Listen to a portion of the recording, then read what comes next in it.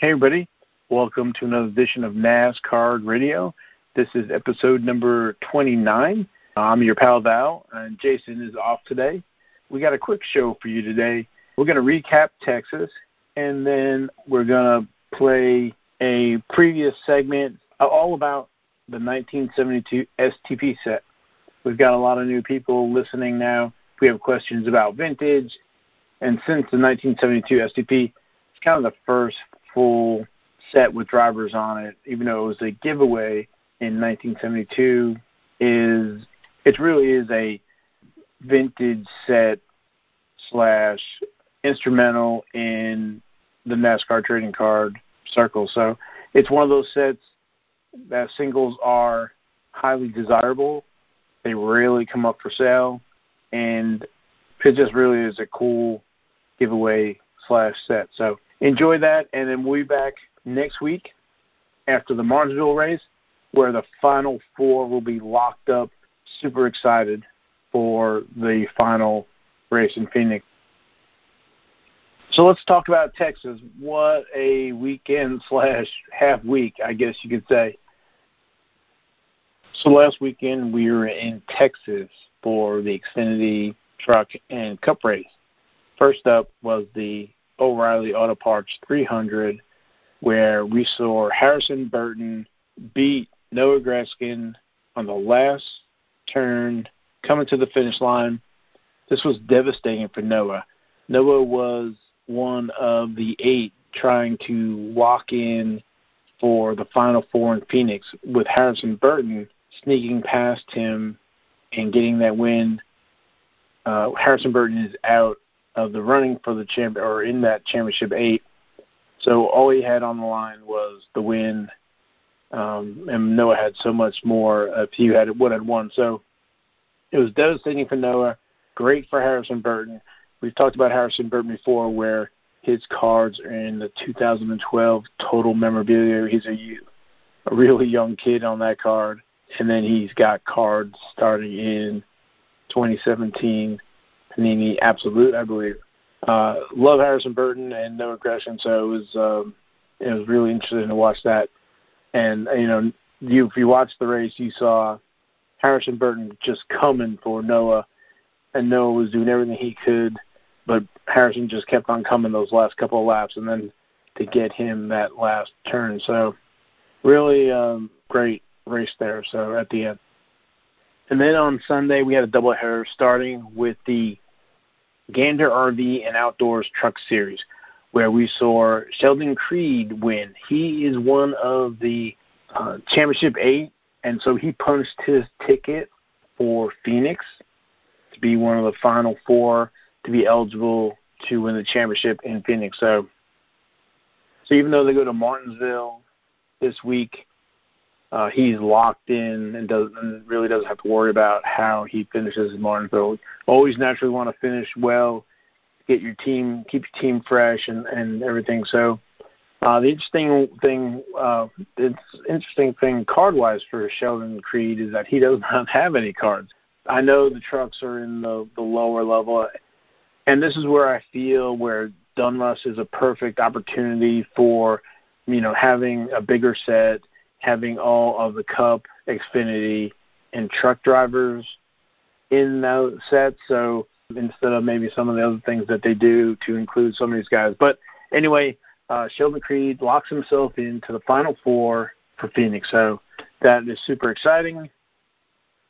And then the second half of the doubleheader, which everybody knows, what a mess. They started the race. They were able to get first 52 laps in, and then the rain came down. And then they tried to get the race running on Monday, and that was rained out. And then on Tuesday, that was rained out. And then they were able to finally get it Wednesday night, which was interesting. Somebody on Twitter had they used the Air Titans to drive the track, and so they were keeping track of all the Air Titans and who was leading the most stage laps. So that was really funny, and I got a chuckle out of that. So in dark, under the lights in Texas, Kyle Busch was able to get his win of the season and extend his winning streak, 1 win at least in the last 16 seasons. Incredible. Even though he's not one of the championship 8 finalists, you could tell that win meant everything to him, even though they weren't locked in or eligible to move on to Phoenix. He was definitely like a weight was off his shoulders, and he mentioned that this was a 16-year streak that he wanted to keep going. So with that win, Kyle Busch now has 57 wins. He's in 10th spot. He is 1 behind Kevin Harvick at 58. There's a big gap between Kevin Harvick and Dale Earnhardt Sr. with 76. But to be 9th or 10th all-time in wins is incredible. With his 2 championships, definitely will go down as one of the great. We've talked about his cards before.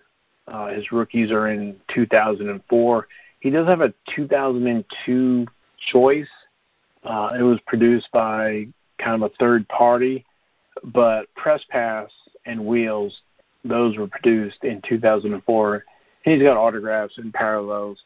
They're not too expensive when you compare him to the other sports.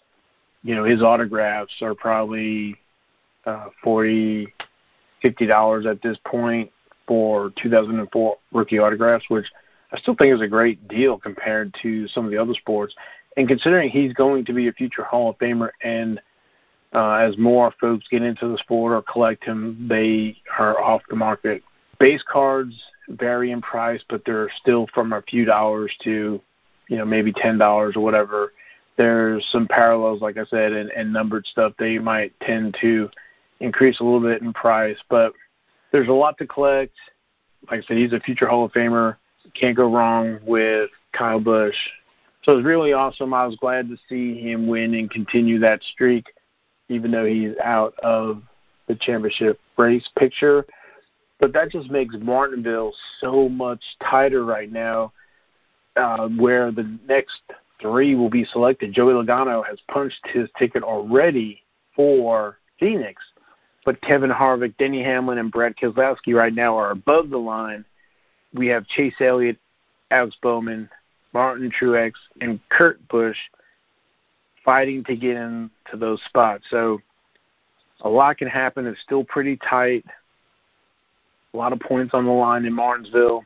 So it will be very interesting. Martinsville will be make or break for 7 of these guys that are trying to make it into Phoenix. So Joey Logano is the one that's sitting there going, looking at these guys with no pressure at all.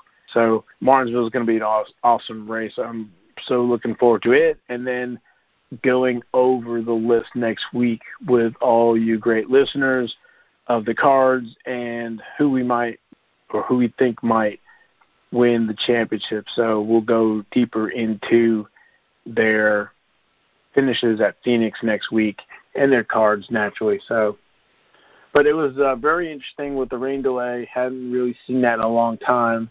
It made me think of Talladega. I don't know if it was 20 years ago, where it was rained out on Sunday and then rained out on Monday, I believe, and then they didn't rain it like on Tuesday or Wednesday, I believe it was. So I had tickets and I was there, but I couldn't make the rescheduling. So, which makes me think of one other subject is Eddie Gossage, who is, I believe, the president of Texas Motor Speedway.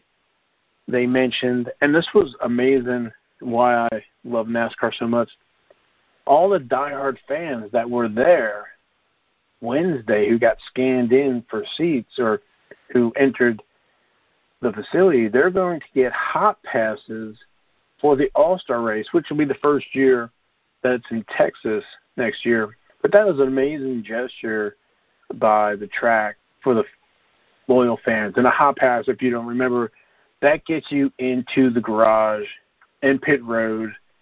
So you can go to the haulers that are behind the fences in the garage area, see the drivers, see the guys working on the cars. So that was a great freebie for all those fans. So congratulations to all those fans for next year's All-Star race. So I want to leave it there. Next up is our previously recorded segment on the 1972 STP set. It's one of the, or I should say, after the 1970 Fleer drag strip, which is really only 2 cards and there's no pictures of drivers, the 1972 STP set was the first set that was a 10 or 11 card set that featured the drivers without their helmet, without the car, and a bio on the back. So it was really, to me, the first NASCAR trading card set, even though it wasn't mass-produced. It is heavily chased. They rarely come up for sale, and when they do, they get snapped up. So it's a great set with, rookies of Richard Petty and Bobby Allison and all those legends that are in the Hall of Fame. So enjoy that segment, and then we will catch you next week. So I know we're going to talk about the 72 STP set next, and I have to mention something, and hopefully, what we've talked about this whole time in doing this show is, just educating people. And I will be the first one to admit that I've been educated so much with the racing and the NASCAR cards. But I have to tell you a little story, very brief. We actually went to a flea market yesterday up where we live. We're in Pennsylvania. We live on National Pike, Route 40, so National Road. So, of course, there's all kinds of holiday events. We actually went to a flea market yesterday, and there was a guy that had a couple random racing cards on his table. So I jumped up, went over and looked, and I actually thought that they were what we talked about on the last show, the whatever year you want to call them, the 70, 71 Fleer, those 10-card sets, the STP. The drag strips. Yes. I actually thought it was those at first, and it's kind of funny that we're talking about the 72s today because that's actually what they were. But he had 2 or 3 cards. I never even asked price because it never even clicked. But it's just funny because 8-10 weeks ago, whenever we started this, I would have had no clue what they were. But now that we've talked about stuff a few times, I've seen pictures and articles. I didn't know exactly what they were. I knew they were one or the other, but then after I looked at them, I knew that they were maybe the lesser popular or lesser scarce. But, without doing this show and without talking to you, I would have had no clue what they were. So I definitely hope that, we can help some other people feel the same way I did yesterday. Yeah, and that I think is the best, and that's what we're doing this, is the best feeling is, a lot of people either don't collect racing, and when you stumble upon stuff and you have an idea of what it is, and maybe you can get a bargain and also make sure you don't get taken. So that's awesome. So they must have been like Emo Langley's or something like that. Those are more. I'm really dying to know who they were. Yeah, and and the event is once a month. So maybe if we go back next month, I can check them out and see if the guy just happens to be there again. I think there were 2 or 3 cards, but the reason that I knew that they weren't the earlier set, the drag strips, was because the cards had numbering on the back. And one of the cards was like number 42 or 45 or something like that. So I knew right away that it wasn't the earlier set. Oh, so it wasn't an STP then. It was something else. Because the STP had no numbering.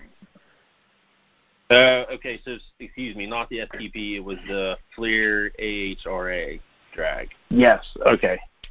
That's what it was. Sorry, the wrong one. But I knew that it was, not like one or the other, but I knew it was in that time frame. But I was definitely looking to see if it was the early drag strip cards. But yeah, it was definitely the 72 Fleer AHRA cards. Well, that's really cool. Yeah, that's awesome. So, I was thinking about this a little bit more because I knew we were going to talk about this today. The Fleer was produced, the 1970 Fleer and drag strips were produced by Fleer, and available in wax packs, or it was a wax pack with stickers, and it probably had a large print run. But the 72 STP, they weren't available in packs. They weren't available in, there was no card company. It wasn't Topps, wasn't Clear, wasn't Donruss or anybody. These were produced by Andy Granatelli of STP fame. He was really big into racing, like we talked about. The whole 70 Fleer drag strips with the STP logo on it and stuff. And this is one of the sets where I couldn't find a lot of information in, so this took me numerous years to learn about these sets. And then everybody's got the benefits of learning what I've learned, and I wanted to share naturally. So, and we had talked about it last time, trying to date them and stuff like that. Right. These have a full color photo on front and then some writing on the back.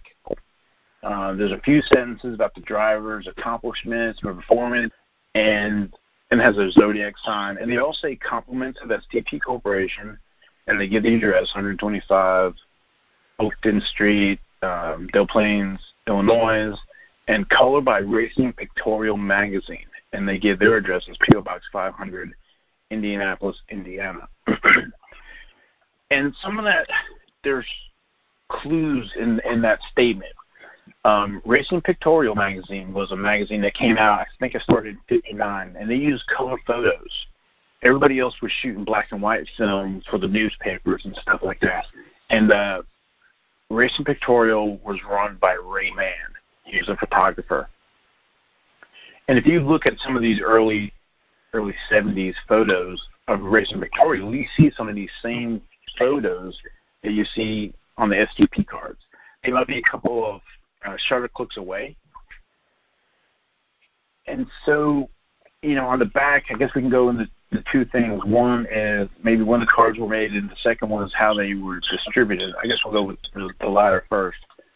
So I contacted, I've seen them on eBay. You never find a set. They were not in the wax or anything like that. And the folks were saying that they got them from Andy Granatelli at Speed Street in 1972, Daytona Week in Daytona, Florida. And some of the drivers in the set, I think it's 11-card set, 11-card set featuring 10 different drivers. Fred Lorenzen has 2 different cards. And so Benny Parson, Bobby Allison, Buddy Baker, Charlie Glosbach, Dave Marcus, Emo Langley. Fred Lorenzen has 2 cards. James Hilton, Dick Brooks, and Richard Petty. Those are the drivers. After years searching, I found the cards. They don't show up on eBay as much as other cards do. I think these are really small print run. Like I said, around the when you talk about 1970 Fleer drag strips, it probably had a large print run. Andy Granatelli, there was no distribution for these other than handouts at the tracks. I broke down the verbiage on every one of the cards to find out what the verbiage was talking about and what race and what the earliest could have been that the cards were produced. And usually everything falls into around mid-June of 71. Some fall into maybe mid-July of 71. But everything falls into the latest is July 18th of 1971. So the best that could have been done is had those written and then produced. And so they could have been given away at the fall of 71 and then in the 72 season. Some people have talked about there was a track in either California later in the races that they got them. And so they're in that time range of right there in that, 72. And what's interesting about the 72 Daytona is one person said they got all the cards except and they only got one of the Lorenzens and not two. So let's go back to the Lorenzen. There's two Lorenzens. One is a close-up of him, like a portrait, and there's another one him kneeling next to the car. And in 1971, he ran, STP sponsored him. So Harry Lorenzen raced and then retired, I think it was in 65, and then he came back for a small stint. And Fred Lorenzen and Andy Granatelli knew each other. They're both from Illinois. Andy Granatelli, actually, I think I had said before, had a little circuit of race, little racing circuit where he's a promoter. And there was an article that basically, I think it was in 71, about them getting back together. And this was STP's, they sponsored the car. And I think it was 14 races that they ran in 71. But I say all that to say that in 72, Fred Lorenzen didn't run the 1972 STP. And that people had said that Fred Lorenzen was also handing out cards in 1972 at Daytona. Let me pull up his stats. So it kind of, I know it's somewhat convoluted, but he ran 14 in 71 and then 8 races in 72. And Darlington was his first race. And he wasn't sponsored by STP. He was sponsored by Lemon Tree Inn. Those 14 races in 71, he was sponsored by STP. So, and famously in 1972, so it looks like Andy Granatelli had backed Fred Lorenzen for sponsoring the car, and then switched famously to Richard Petty in 1972. So, with using some of this backstory, so the fact that Lorenzen's got 2 cards makes me think that maybe the cards were printed in late 71, because later in the season of 70, with the contract ending, right, it'd be different to have him with a card next to the STP car as opposed to just a portrait type of thing. So he did run some races late in 71. He ran, I think my notes say like the race number 30 or 31 in the 71 season. And that he ran Talladega, which was race 37, and then Dover, which is race 43. So it could have been a real small run of him by the car. And that is the rarest card that I know of. In the last, what year is it, 2019? I guess the last 14 years I've seen about 3. It's really tough. So which one is the rarest card? Him kneeling next to the STP car. If you go to Racing Card Info and go to the checklist, the 1972 STP, you'll see the cards, and you can see him kneeling next to the car. The backs are identical. I was able to get the photo of the front and the photo of the back that there's a gentleman in Texas who has one. So I can verify. You had mentioned earlier that somebody said they got 10 cards and got one of the Lorenzens, not both. So do you know for sure if these were handed out individually or as a group of 10? That's my first question.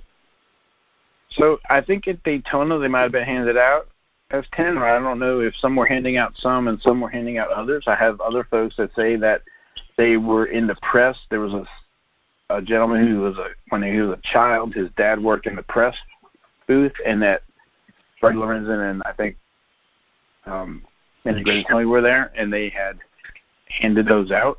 Okay.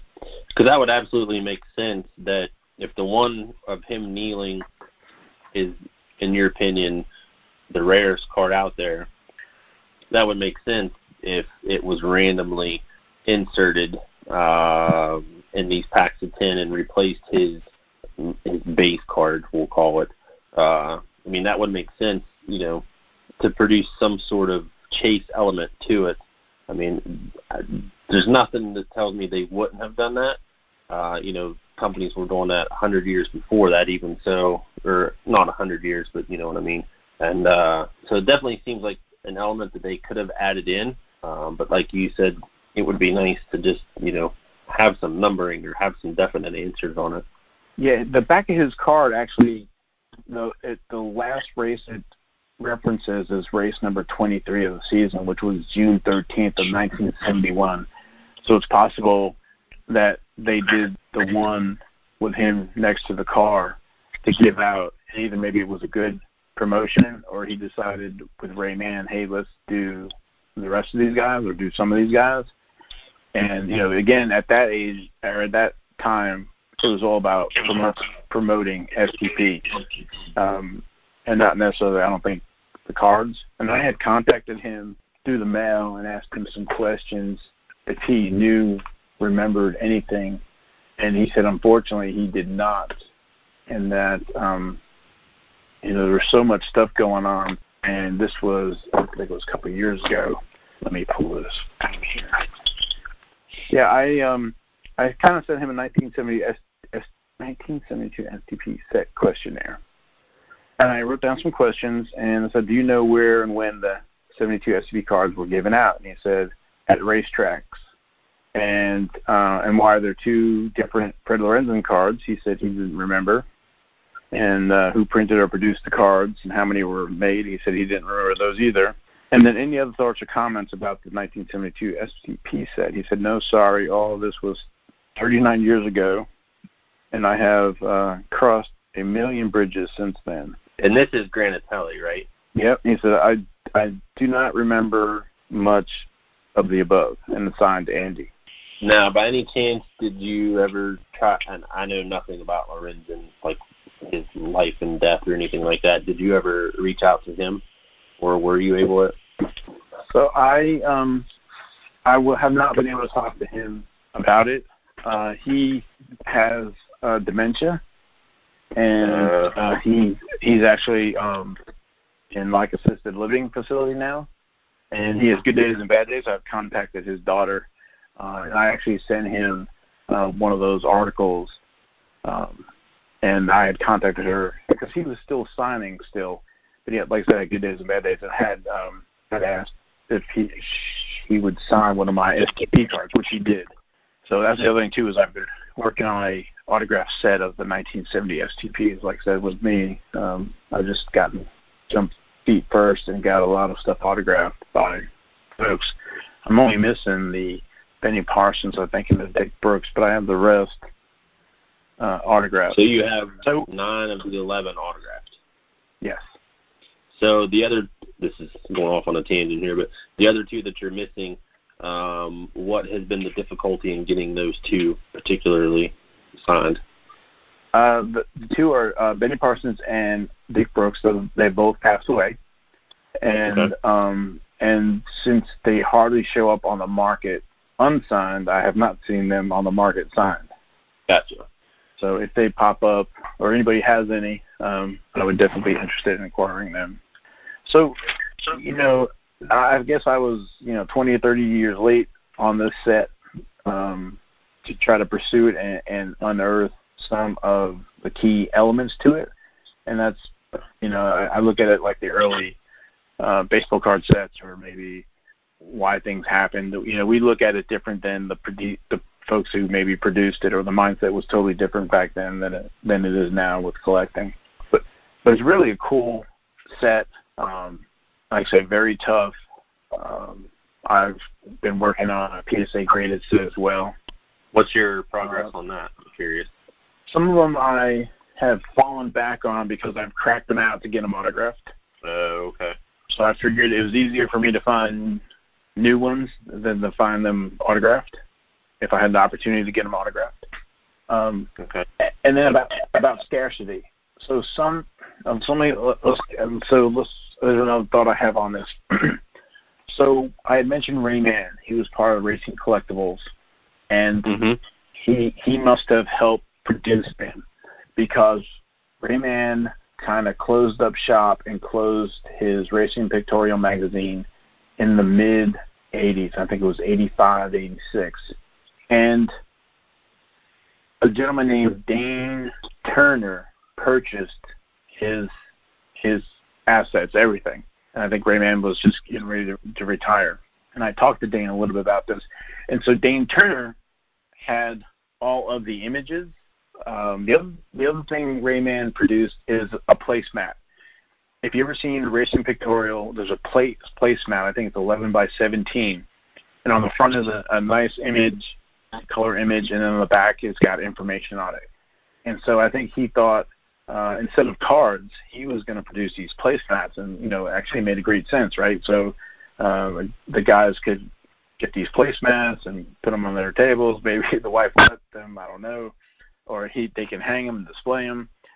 And so Dane Turner purchased all of this. But in there were the 72 STPs and some other sets we'll talk about in future episodes.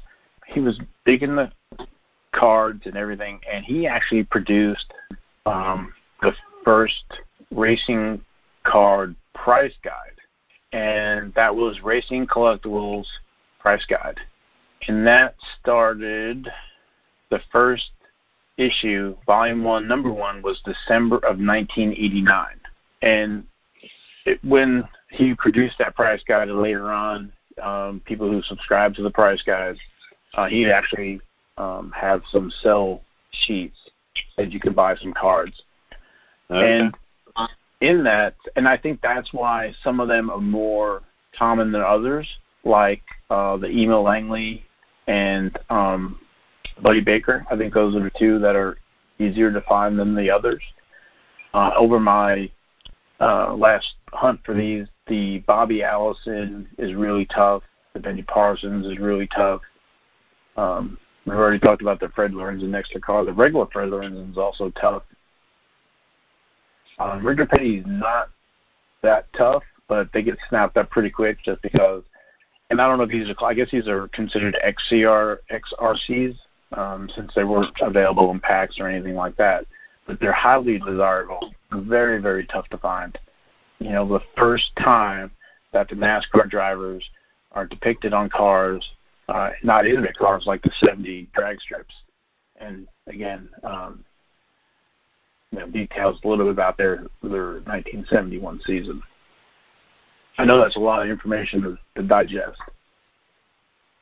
You know what? Every episode is a lot of information to digest because I'm so new to it. But, just to give everybody out there a little idea of the pricing of these cards and the scarcity. So I'm looking as we're talking and looking up certain drivers as we're going through. And I noticed Richard Petty does not have a 72 STP card currently on eBay. However, there was a completed auction, a sold auction for a signed version that was almost $500. So definitely pricey for the signed ones and hard to find. Yeah, and I guess when I say they're tough to find, and the prices can vary. It all depends on who's looking. I think a PSA 9. Yeah, so I think it was it Fred Lorenzen next to the car, or was it? Maybe it was next to the car, and I think it was a PSA 7. It went for $2,000. And that's, I think, the gentleman is on the PSA registry set. They come up more often than not graded. I've been contacted by some folks, and I kind of tell them that they probably need to get them graded. There is a PSA 9 STP PSA, and not necessarily to dig on that, but I'm not a big fan of that 9. That 9's got some yellowing around his head. But I do have a 9 BGS.